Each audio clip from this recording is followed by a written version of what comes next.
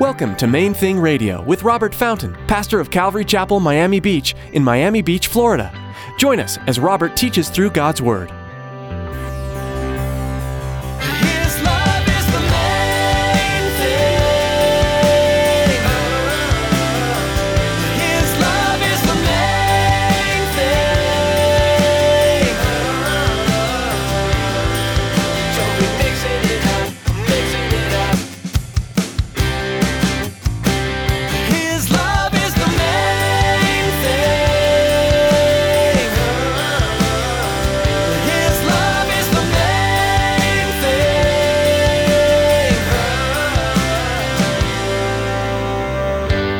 Central tenet of our faith is a physical resurrection of this man, Jesus of Nazareth.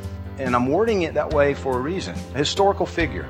People will comment to me, you believe this, but you know what, my Jesus would never do that. And as you've heard me say before, I have to tell them, then you're making up a Jesus. He's not the one who actually lived and died and rose again, because he did some of the things that you would like to think that your Jesus wouldn't do. If your Jesus wouldn't do the things he did, you've made up a Jesus.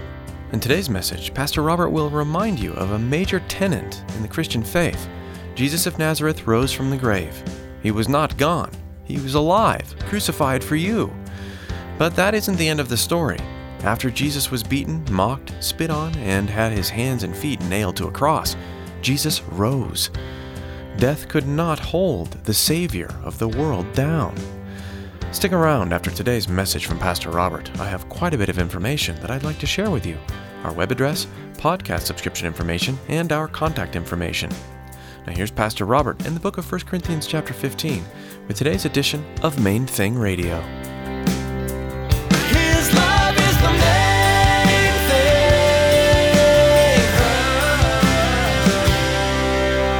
thing. He says, "Moreover, brethren, I declare to you the gospel which I preached to you, which also you received, and in which you stand, by which also you're saved, if you hold fast that word which I preached to you, unless you believed in vain.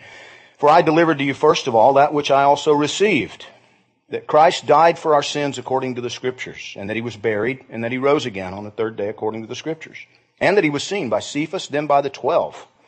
After that he was seen by over 500 brethren at once, of whom the greater part remain to the present, but some have fallen asleep. After that he was seen by James, then by all the apostles, and last of all he was seen by me also, as by one born out of due time. For I am the least of the apostles, who am not worthy to be called an apostle, because I persecuted the church of God.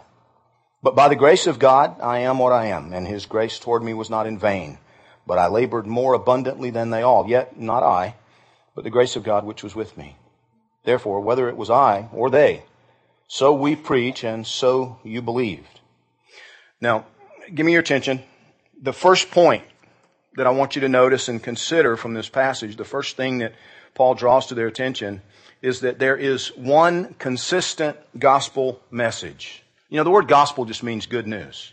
There's one good news. Paul says right off the bat, he says, "Brethren, I declare to you," what I'm telling you now, this good news I'm presenting, it's the same good news I presented in the beginning. "I declare to you that which I preached, which also you received, by which you're also saved, if you hold fast to that word which I preached to you, unless you believed in vain. For I delivered to you first of all that which I also received." So it's a little redundant, but Paul is basically saying, I'm not making up something new here. Listen, I'm not going to come now with something different. This is not a new thing. This is not a different message. This is the same message that I brought to you in the beginning.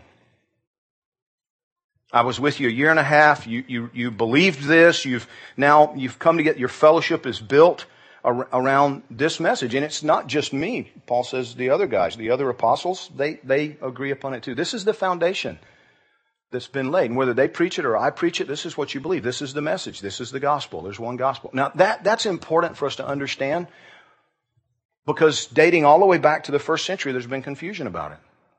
You understand? They were coming up with something different. Already they were coming up with something different. And Paul says, no, there's one message. There's one gospel. I'm delivering to you that which was delivered to me. Well, what's the message? that Christ died for our sins according to the Scriptures, and that He was buried and that He rose again the third day according to the Scriptures. And all kinds of people saw this. All kinds of people were eyewitnesses. Cephas and the 12 and James and me and you know what? More than 500 people at one time. Most of whom are still around if you want to go talk to them and interview them and verify that I'm telling you the truth. Point number one, there's one message. Point number two, the message is the resurrection. The central tenet of our faith is a physical resurrection of this man, Jesus of Nazareth. And I'm wording it that way for a reason. A historical figure. People will comment to me, you believe this, but you know what, my Jesus would never do that. And as you've heard me say before, I have to tell them, then you're making up a Jesus. He's not the one who actually lived and died and rose again. Because He did some of the things that you would like to think that your Jesus wouldn't do. If your Jesus wouldn't do the things He did, you've made up a Jesus. And there's a lot of that going around today. It's called idolatry. Just making up a God you can worship. One who is more like you. We need to be careful about that. We need to know who He is. We need to know the historical Jesus. The historical Jesus was from Nazareth. He was a carpenter. He is God. He became a man.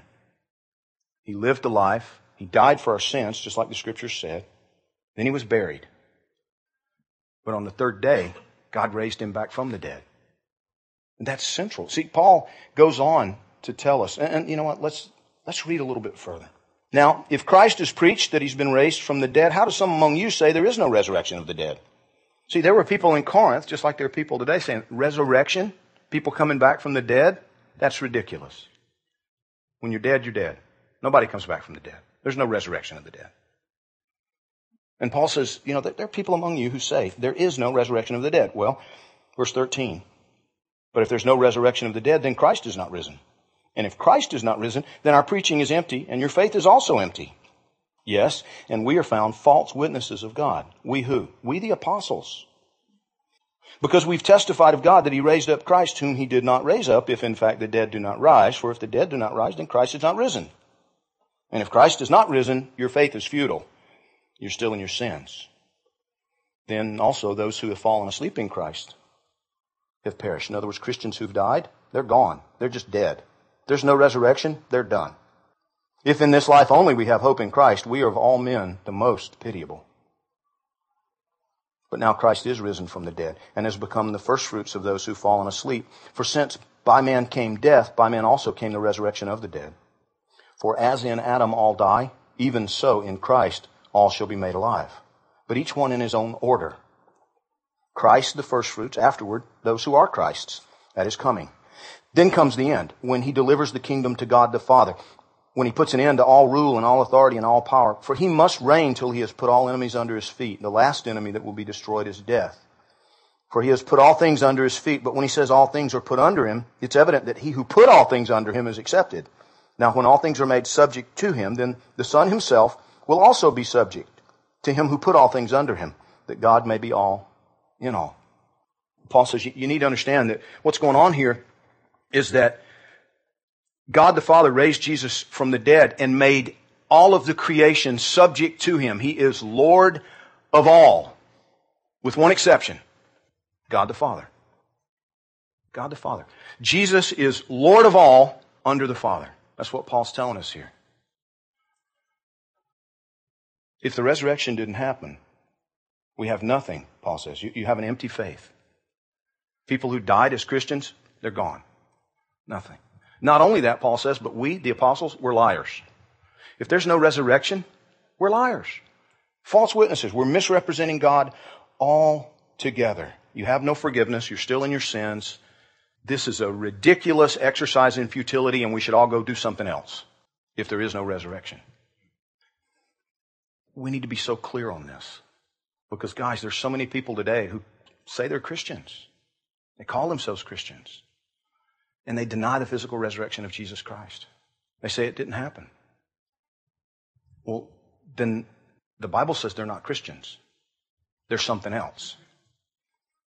And so you and I we live in an age where we need to be careful, we need to understand, we need to be discerning, not be gullible. We need to recognize that not everybody who says, yeah, I'm a Christian, is a Christian. Many of them believe other things. They've made up other stuff, or they've embraced, other unbiblical notions and ideas. The Mormons made up a different Jesus. There are a lot of groups out there who've made up a different Jesus. We had a group leading a Bible study in South Beach. This was 10 years ago, I guess. That their founder was a former Baptist minister.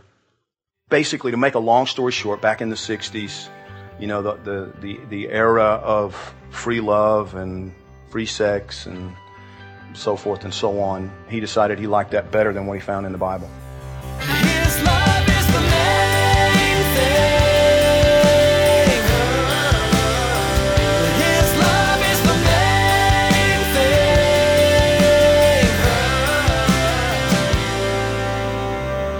thing. You've been listening to Main Thing Radio with Pastor Robert Fountain. During this season that's filled with uncertainty, we know that one thing is unchanged. God is in control. We encourage you to take time daily to spend in the Word, in prayer. As with many churches across our nation, Calvary Miami Beach is holding church online. We'd love for you to join us. Go to calvarymiamibeach.org to connect to our Sunday virtual service, and be sure to visit and subscribe to our YouTube channel for more messages. We also know how essential prayer is during this time, and we want you to know we're already praying for you. Is there anything specific we can be lifting up to the Lord? Please let us know through our prayer request form at calvarymiamibeach.org. Would you do the same for us? Please keep Pastor Robert and our church staff in your prayers, as well as our nation's leaders and those affected by this virus. Thank you for praying, and if you feel led to support Main Thing Radio financially during this time, we would be grateful. You can donate online at calvarymiamibeach.org. That's all for today. Thanks for tuning in to Main Thing Radio.